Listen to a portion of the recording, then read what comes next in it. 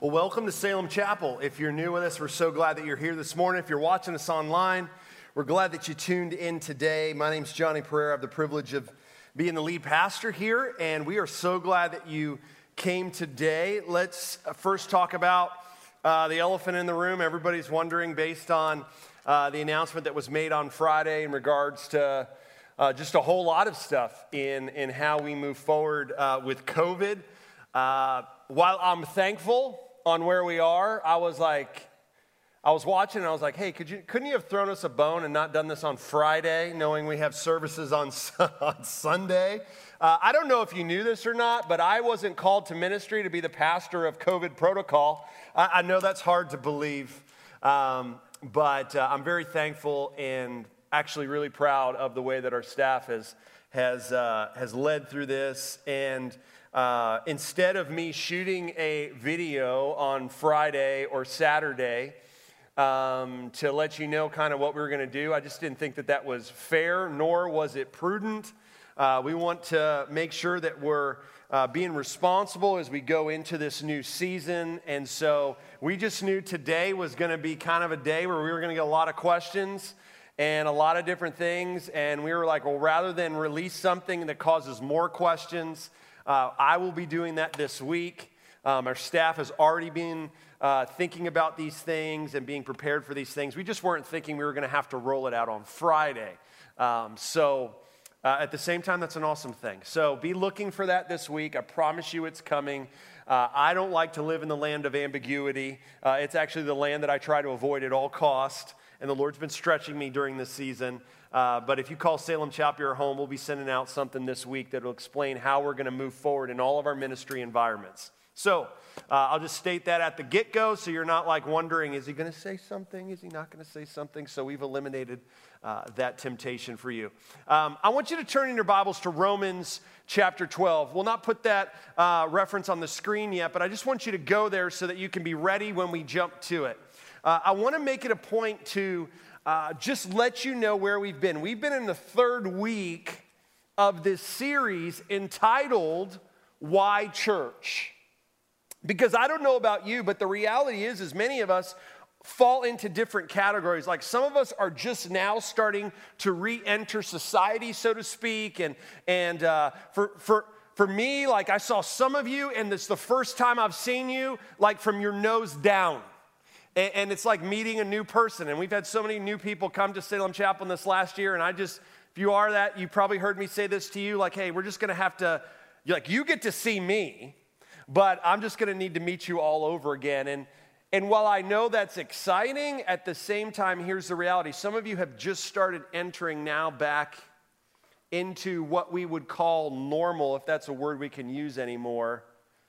Maybe this is your first Sunday back in church in person.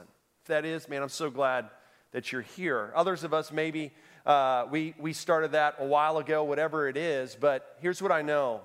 There's a bit of anxiety to re-enter into the things that you did before. That's real.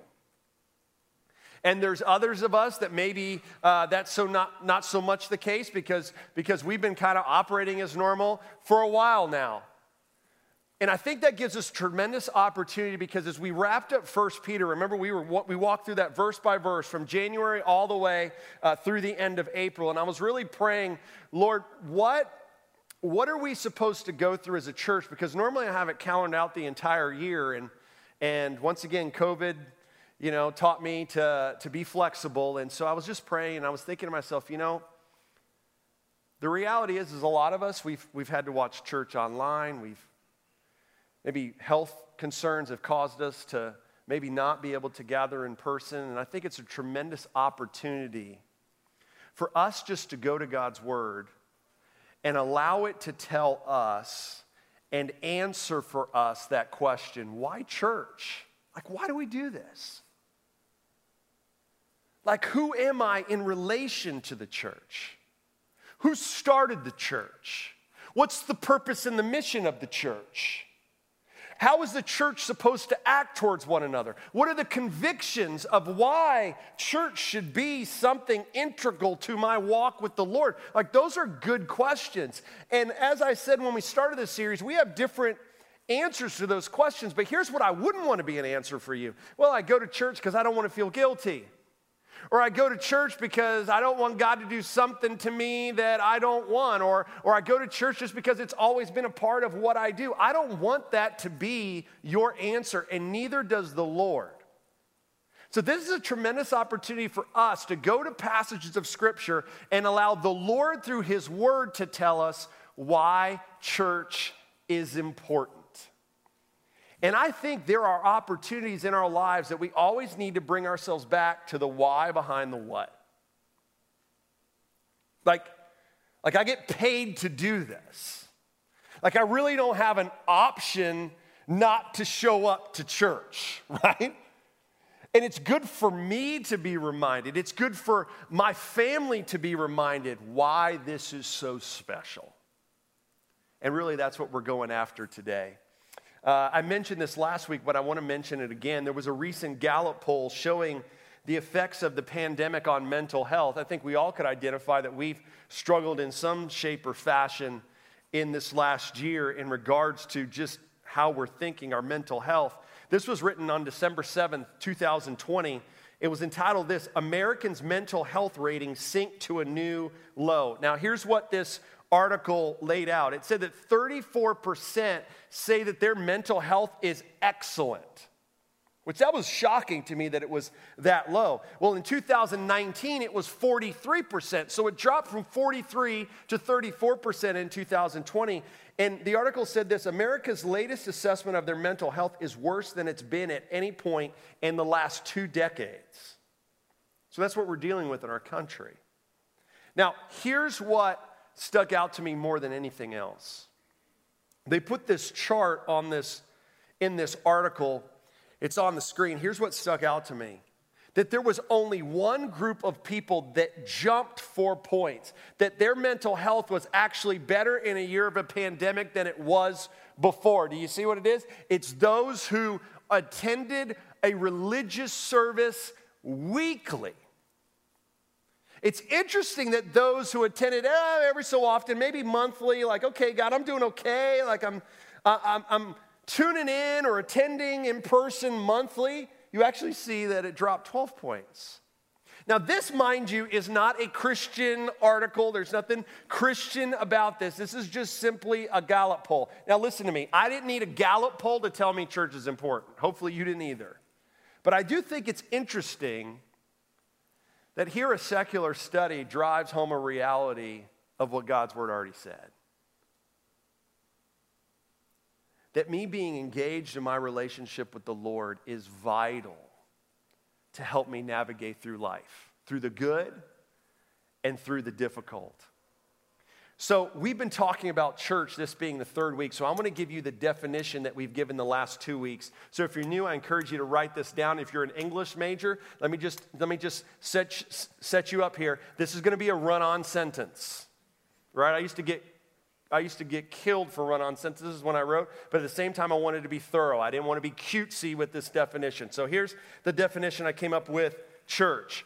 Church is a people redeemed by God through Jesus Christ. Let me stop right there. So here's what makes me a part of the church. It's not that I give financially to the church. It's not that I even have my rear end in a seat every week. It's not that I serve. It's not that I'm a part of a life group. That's not what makes me a part of the church of Jesus Christ. What makes me a part is that I have placed my trust in Jesus' perfect life, perfect death, and resurrection for my sin. I have been redeemed. I have been bought back. Jesus paid the debt that my sin deserved, which was death. What I deserved was hell and eternal punishment and separation from God for all of eternity. But Jesus came to redeem me. So if you have placed your trust in Jesus Christ this morning, you are a part of his church. That's so important. A church is not just a gathering, it is a called out people. That's that word church, ekklesia. So a church is a people redeemed by God through Jesus Christ, whose mission is to love God and love one another. That's straight from the two greatest commandments. As they do what? As we do what? As we make and mobilize disciples who represent the gospel to every man, woman, and child. So that last piece I threw in there because that's part of our mission statement as a church. The church is a people with a mission. And it was instituted by Jesus Christ. That's what makes you, that's what makes this special. As well as over this entire globe right now. Some places it's Monday, some places it's Saturday. For us, it's Sunday.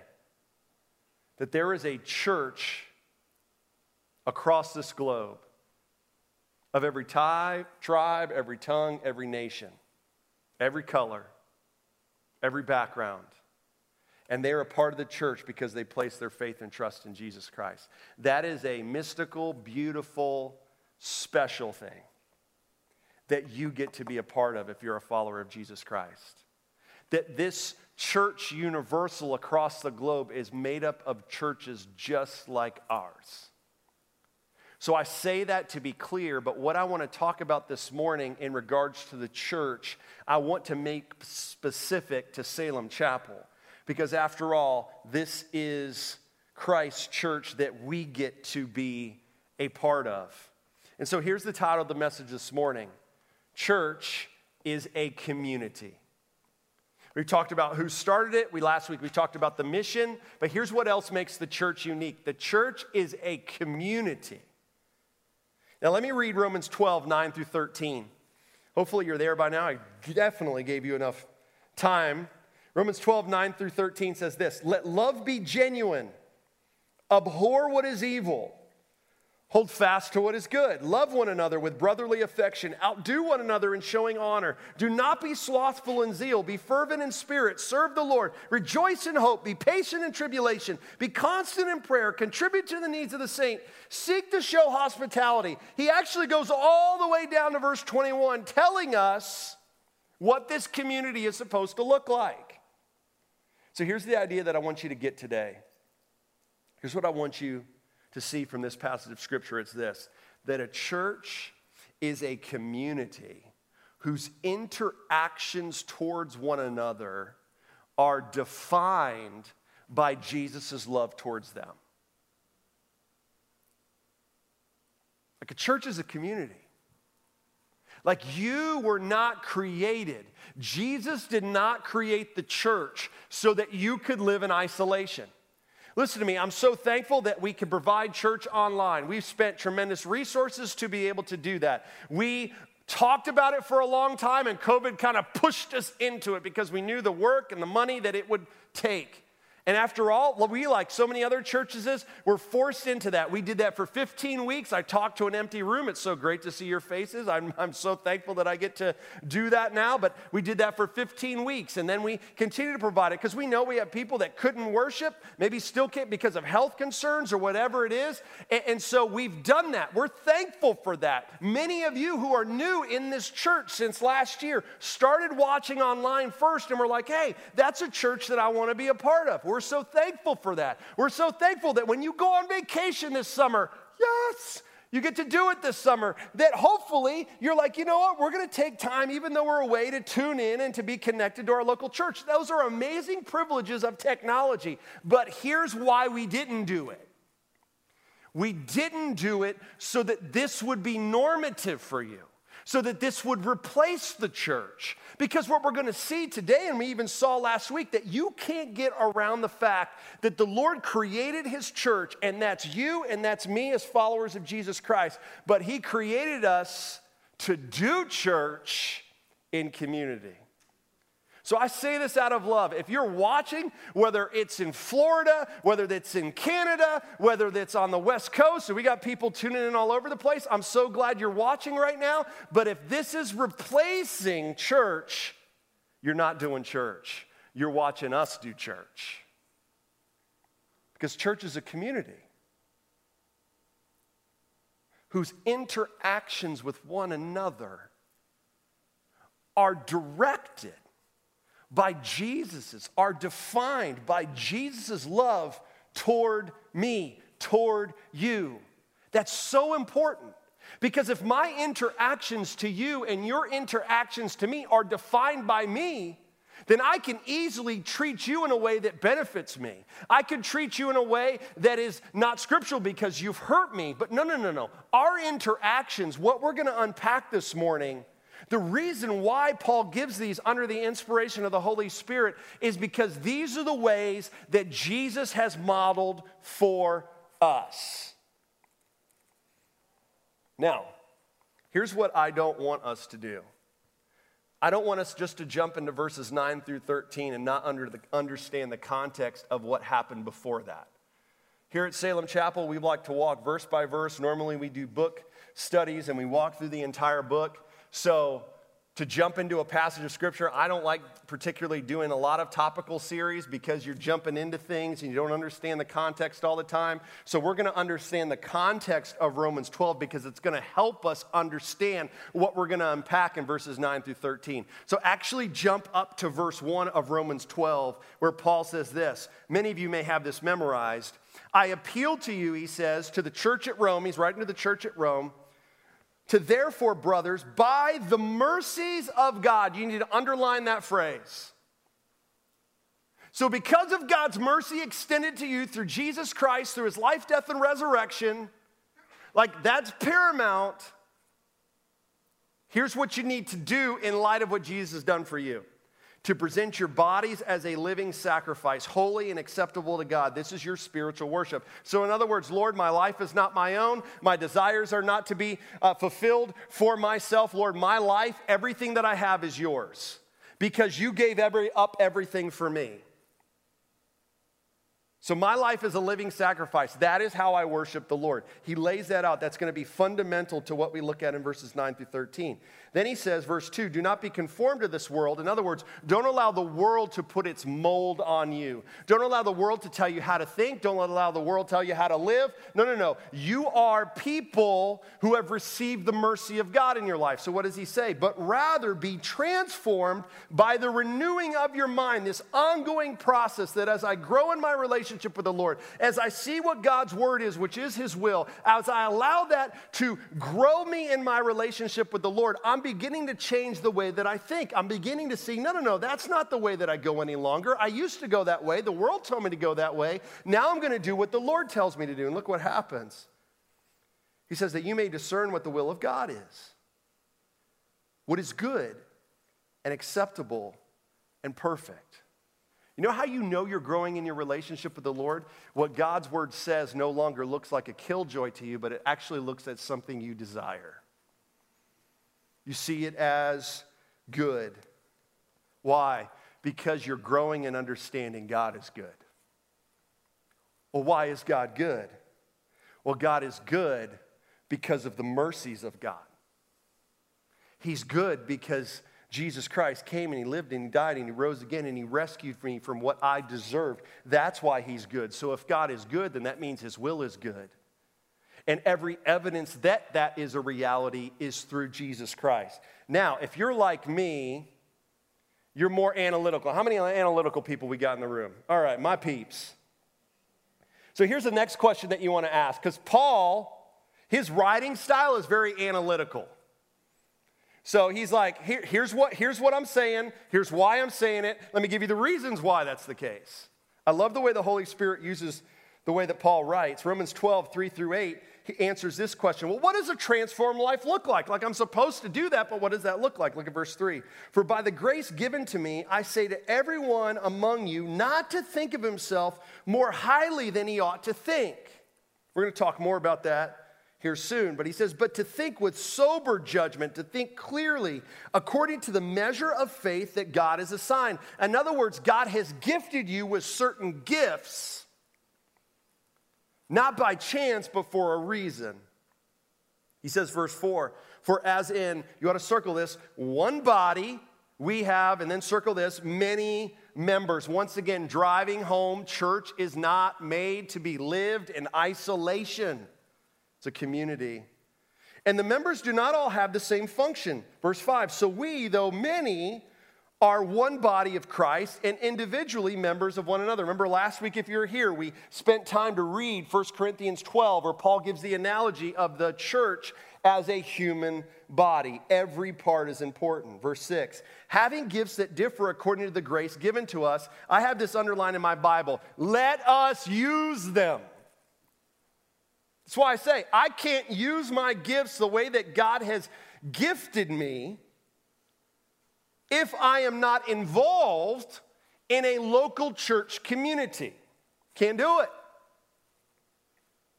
He says, if prophesy in proportion to our faith, if service in our serving, the one who teaches in his teaching, the one who exhorts in his exhortation, the one who contributes in generosity, the one who leads with zeal, the one who does acts of mercy with cheerfulness. So he's driving home the reality of what we looked at last week. We're all gifted with gifts, not to use for ourselves, but to use to benefit the community.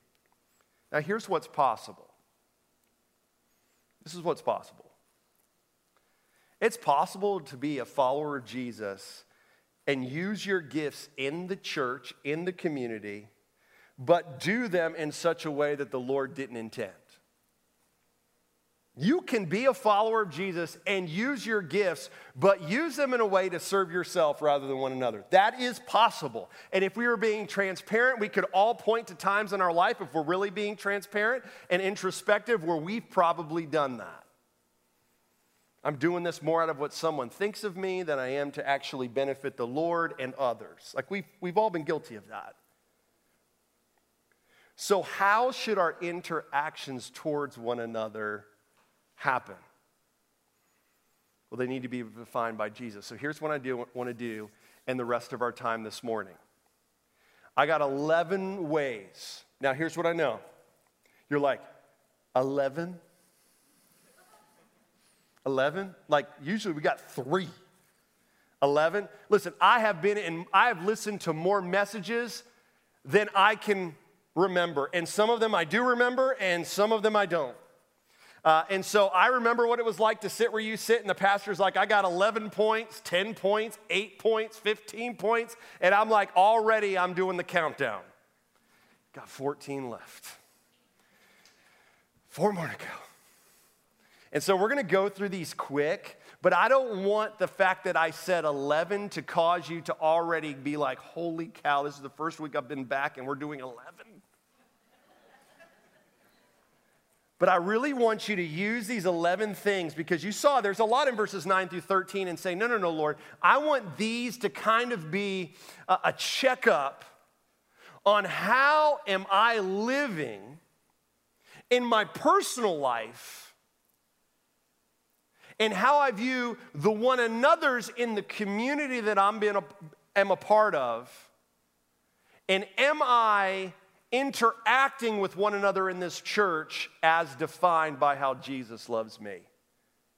This is a great diagnostic check. And just to be transparent, as I've gone through these things, as I've laid my life before verses 9 through 13, there was things that I needed to confess. There was things that I needed to say, you know what, I've allowed that to lax. And so let's be open to what God wants us to say, but at the same time, we're going to go through these fairly quickly. Here's the first one. It comes from the beginning of verse 9. It says, let your love be genuine. First of all, you love sincerely.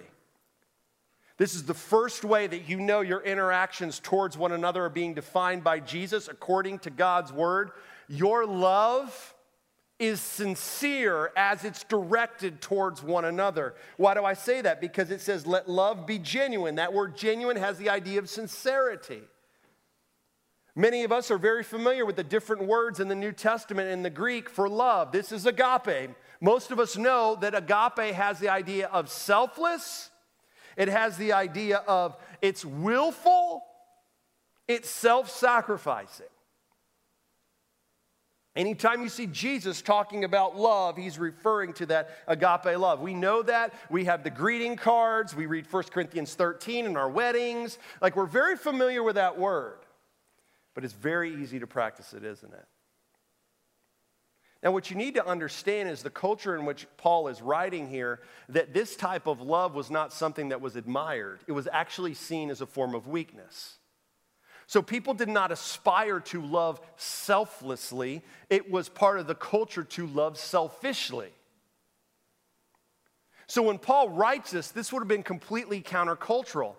But in reality, not much has changed today. We just aren't as blatant to admit that this isn't a type of love that we strive to live.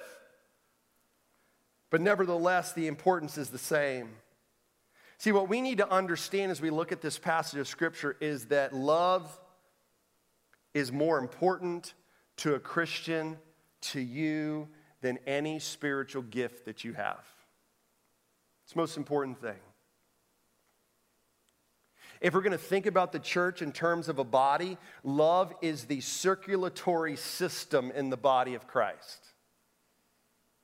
Now, here's what I know. We live in a medical community, so we got a lot of physicians in the room. So now I'm about to venture out into waters that are not normally charted by me. So I get that. So you know what I did to just understand a little bit about the circulatory system? Well, I went to a trusted source. I went to WebMD. So if I say something wrong, doctors, correct me afterwards. But here's what I found. A healthy circulatory system, here's what it does. It allows your lungs, your heart, your muscles to function properly and efficiently. It allows you to fight off and avoid potential diseases and sicknesses. It keeps your organs in its best working order. It's a key indicator of the health of your heart. So when we think about the church as a human body, which is what Scripture does, and we think about how we are to love according to this passage of Scripture, which is selflessly, here's what that tells me. We cannot have a healthy body here at Salem Chapel if we don't have a healthy heart. And the way that we have a healthy heart is that we are looking to love others the way that Jesus loves us. It's the two greatest commandments, right? Love the Lord your God with all your heart, with all your soul, with all your mind, and love your neighbor as what? Yourself. Bro, nobody needed to teach me how to love me. Nobody needed to disciple me in that. I did really well on that on my own. I do really well on that on my own. I never have to think twice about how do I live for me. Jesus knows that. He knows that's our nature. So when I place my faith and trust in Jesus Christ and I realize how Jesus selflessly loved me and how he's changing me, what that means is I'll begin to see in my relationships that I will begin to love people more sincerely. It's no longer manipulative, but it's selfless. Because I understand how Jesus loves me. That's the first one. We're not spending that much time on all of them, all right? Don't get nervous. Here's the second thing. It says, abhor what is evil, the second part of verse 9. Here's what the second thing that we do in our interactions with one another as defined by Jesus. You hate evil, I hate evil passionately. That word abhor is a strong word. It literally means to hate it. Now, there's a reason why those are connected. Because if I'm loving people sincerely, I can't do that if I'm not hating evil passionately. Like, the church should be the most outspoken to injustice and evil when we see it. We ought to be the ones who call sin, sin. We ought to be the ones that say, no, that's not right. We ought to be the ones who are looking to go after poverty and go after racial injustice and to go after all the different injustices that we see in the world. It should be the church. Why? Because we've been loved by God sincerely. So therefore, if we're going to demonstrate that love, then we need to run from evil rather than tolerate evil. That's the point. Here's the third thing. You hold the good tightly. You see the end of verse 9? It says, hold fast to what is good. See, these are all connected. If I'm going to love sincerely, then I need to run from evil. I need to call it out. I need to look to be a part of the solution, not the problem. And in doing that, I have to hold to good tightly if I'm going to love sincerely and abhor that which is evil. Why? Because you and I can't hold on tightly to multiple things. I can only hold on to one thing tightly. Philippians 4:8 says it this way.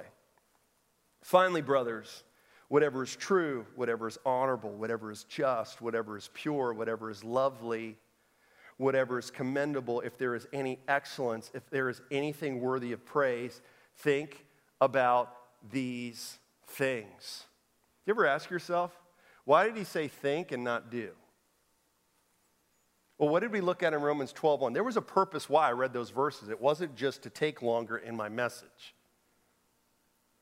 Because in Romans 12, it says the way that I'm transformed is by renewing my mind.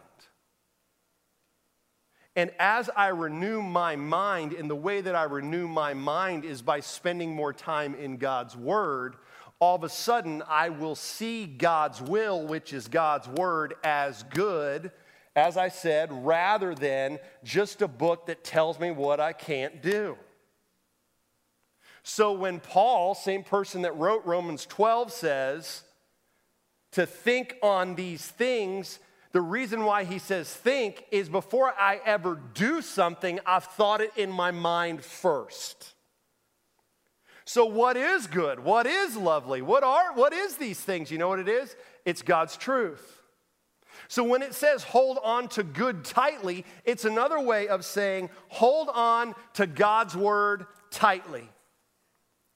Which means I have to hold everything else loosely.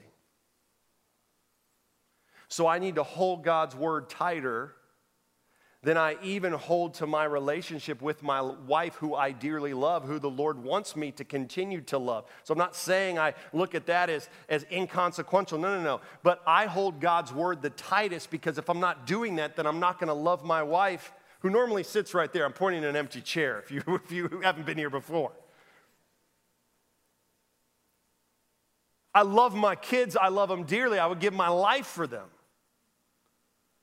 But the way that I'm a dad, the way that God wants me to be a dad to them, is I hold on to God's word tightly. The way that I'm a friend, the way that God wants me to be a friend, is I hold on to God's word tightly. See, we can go the way I am at work. The way that I exemplify that Jesus changed me is I hold on to God's word tightly. See, many of us, the problem is in this last year and a half, is we've allowed ourselves to hold on to other things tighter than God's word.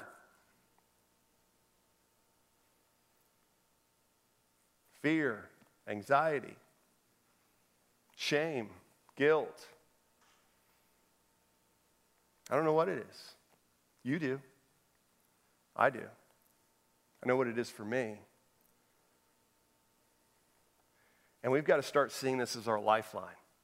Remember, I went to a camp when I was in high school in Brevard, like North Carolina, not too far from here, a few hours from here. And like 26 years ago, can't remember exactly. It was in the late 90s, okay?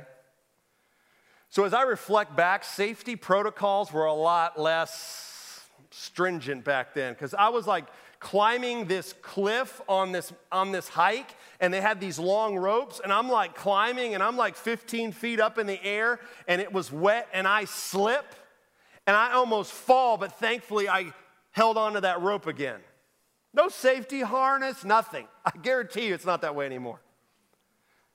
But you know, when I think of holding tightly, I think of how I held that rope. Listen, I didn't hold that rope and was like, if I fall, no big deal. Like if I would have fallen, someone else is going to have to carry me the many miles somewhere else, let alone how bad I'm hurt. What did I do? I held on to that rope tightly. Why? Because at the time, that was the only thing that was keeping me from falling. That's the idea. Listen, here at Salem Chapel, we just don't want to say things. We want to be intentional with them. We're rolling out a whole litany of discipleship tools in the fall, but we've already introduced a Bible reading tool in this last year. You can access that at salemchapel.org/discipleship tools, and it will help you read God's word. Because this is what we hold on to tightly. Let's keep going. Promise you I'm not going to spend this long on all of them. You guys are getting nervous. You're like, bro, we're at 3. Here's a fourth. Verse 10, it says, love one another with brotherly affection. Here's what else we do. We love fraternally. Now, if you're like me, you're like, well, he already said love genuinely, so why in the world would he talk about brotherly affection? Well, here's what you need to understand. Many of you know my story, know my background, know my family that I grew up with. I have 5 younger brothers. There's a picture of them up there. These are all of my brothers, right? You see 3 of us didn't get blessed with the coif, and the other 3 did. We just say those of us who are bald have more brains. And then you see my father and mother there. My dad would be finding me saying this. My dad is a proud Puerto Rican man, but we joke with him that he is a dead ringer for Saddam Hussein. So if he comes here, he will laugh. I'm not saying something. But anyway, what's my point in all of that? I'm about to say something and you're going to judge me for it, but just hold on, okay? Spare the judgment. I have 5 younger brothers. If I didn't know them at all, I doubt any of them would probably be my friends. Here's what I mean by that.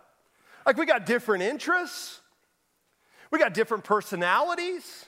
Nobody else has my personality amongst our brothers, and I don't have theirs, obviously. And so there's not a lot in common. We have some things in common, but some of us have different interests, different talents that are on the different complete spectrum than myself, and vice versa. But what makes it the reason why I love them to death? What makes it a reason that I can tease them all day long and pick on them as the oldest brother should, but you better not?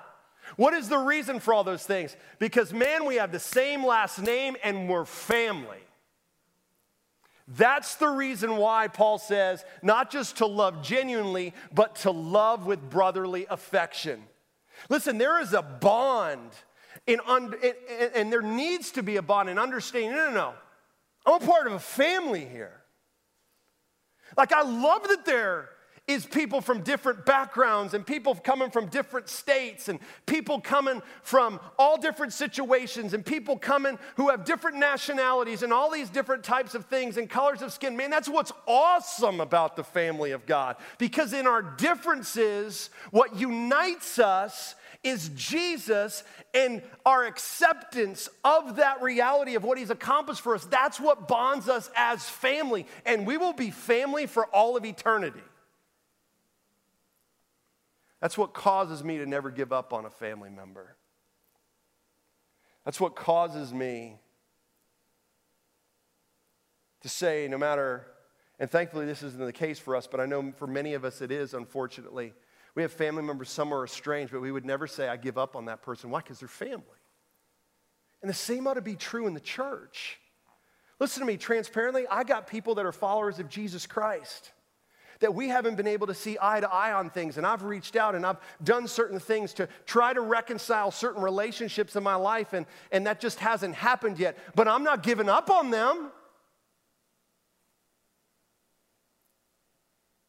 This love fraternally, we need to be reminded of that again, because that's what makes the church special. I could teach all day on that. Here's the 5th thing. You show honor humbly. You see the second part of verse 10? Outdo one another in showing honor. You know, it's our nature to want to outdo everybody, right? She got this, so I want this. He got that. I don't think he deserves it, so I want to one-up, right? We're always looking to one-up one another. I think it's interesting that what Paul does is he turns that upside down and says, you want to outdo somebody? Strive to show more honor. That word honor literally means this. It means to put others first above ourselves without ulterior motives. It's the essence of humility. Now, here's what's awesome about that. If we all are focused in treating one another that way, everyone's needs are met.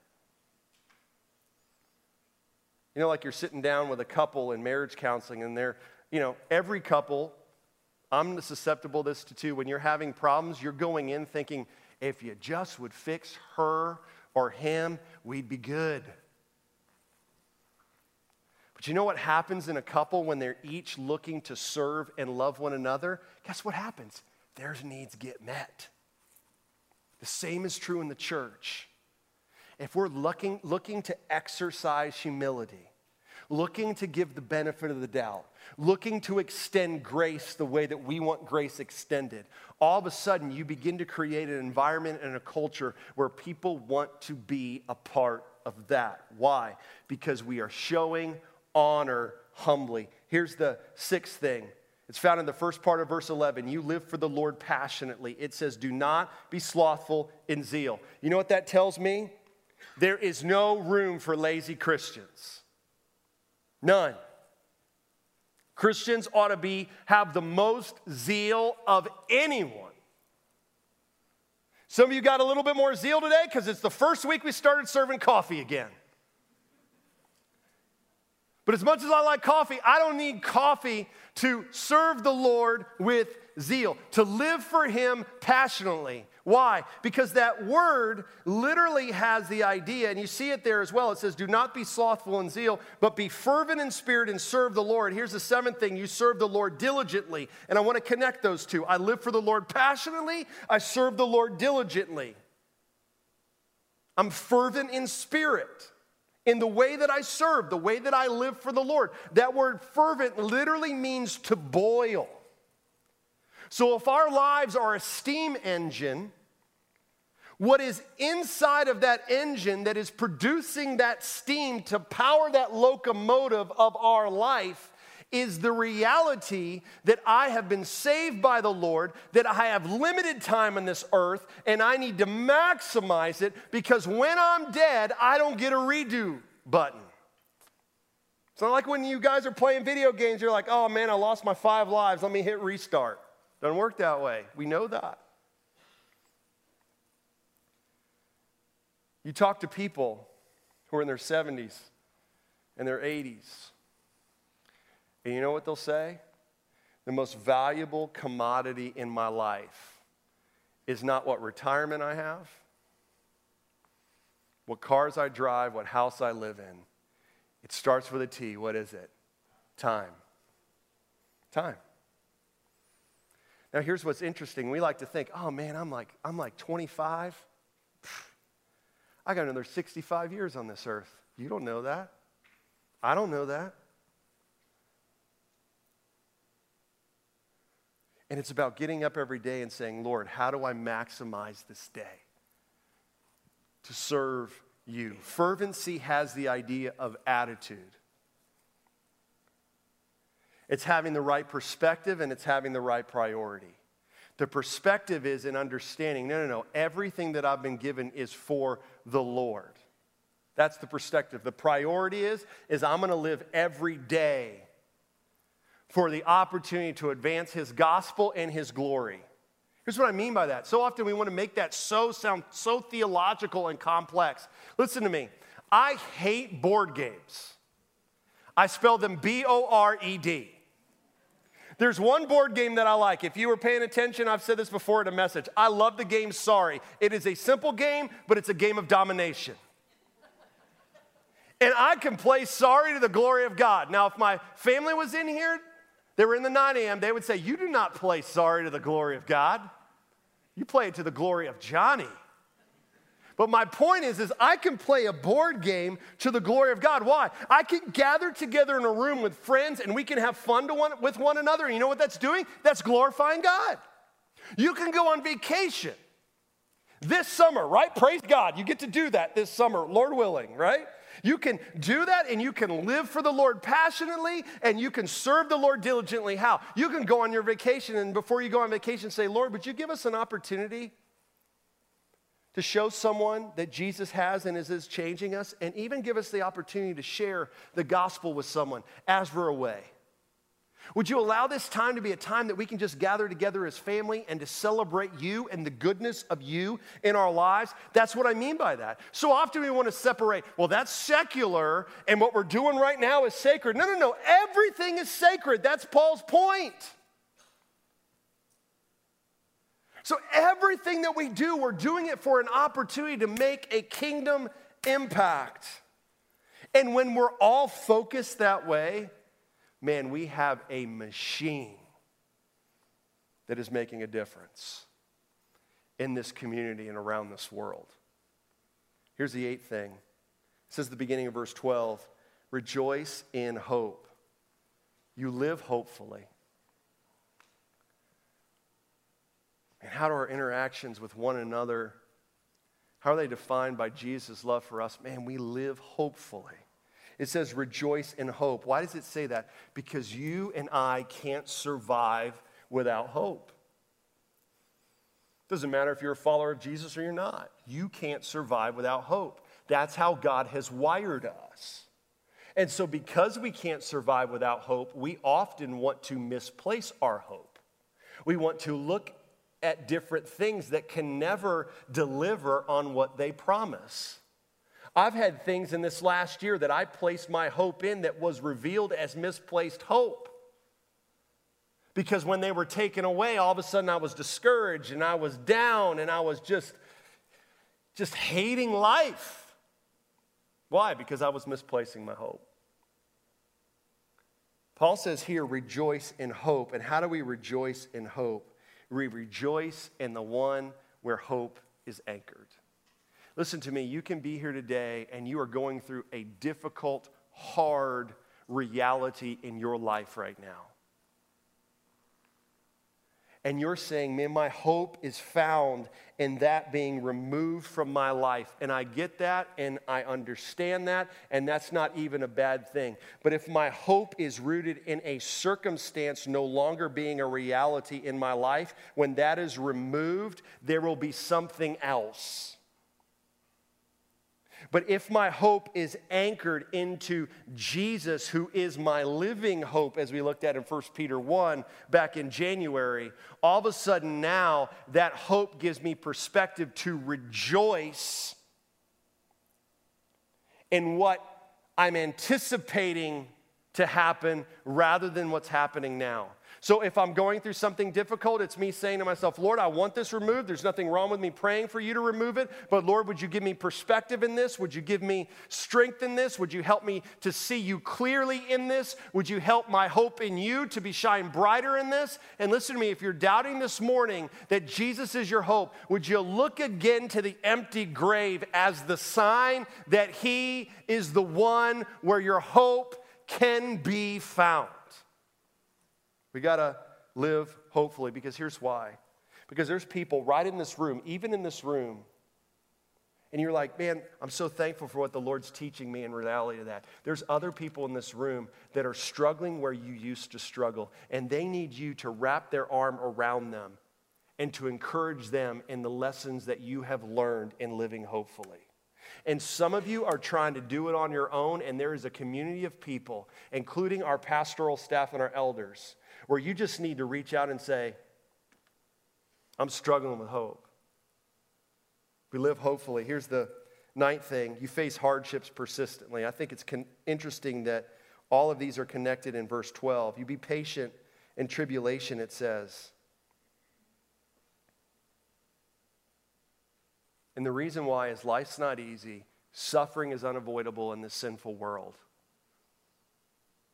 But God uses those things. He doesn't cause those things, but he uses those things to strengthen our faith. I've gone through things in my life that I wouldn't at all compare to some of the things that some of you are going on in your life. But the things that I've gone through in my life, and the Lord has taken me and put his arm alongside of me and in many ways carried me and led me. You know what it's done in my life? It's given me more empathy to other people. It's given me more empathy to other pastors. Because I'm like, man, I've been there too. And I know it's not fun. But I can tell you that the Lord is going to use that to make you stronger. See, we need that in our community. To encourage one another to do what? To face hardships persistently. And how do we do that? Well, he says there, the last part of verse 12, we need to be constant in prayer. See, the 10th thing is we pray constantly. We got a prayer tool that we'll be rolling out in the fall. You can see it in our cafe room, which doesn't it look nice? Our cafe room. We're rolling that out in the fall because When we face hardships persistently and we're called to live hopefully, that doesn't happen without us praying constantly. See, that's what trials do. They are designed and used by God to cause us to draw us to Himself, to cause us to fall on our knees, to lay down our self-sufficiency, and to embrace dependency and to look to Him.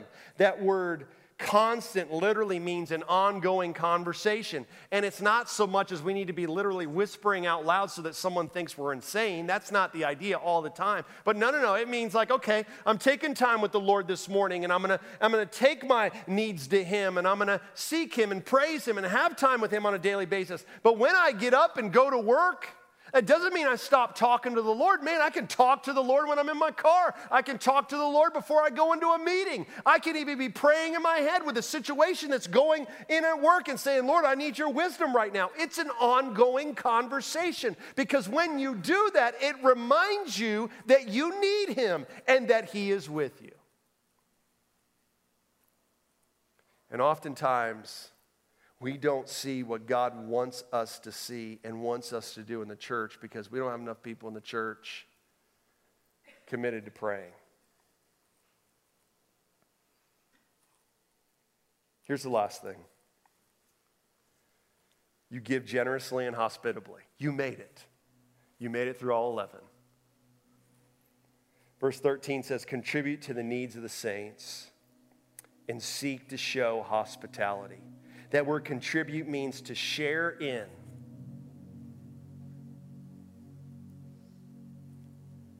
Say, no. If this is a need of the church, and this is my need as well. I'm not a consumer, I'm a contributor. Hospitable. Man, we're gonna have to be intentional with this, right? Because so many of us, we've shut off our mind to actually see people as people to interact with. It's been really easy to see people as a threat, hasn't it? People are longing for relationship right now. What does it look like to have a conversation as you drive out of here and saying, man, who do we need to have over this month? Some of you have the gift of hospitality. Man, you can cook to the nines and you love to have people over to your house. And others of you, if you were thinking about someone coming over to your house, you would be in sweats. Not sweatpants, but like sweats. But maybe it's like, hey, let's go out to dinner. Hey, there's a new couple, man. Let's get to know them better. Hey, we haven't gotten together as a life group in a while, man. Who do we need to connect with that we haven't? Who haven't we seen in a while? Like that's part of community.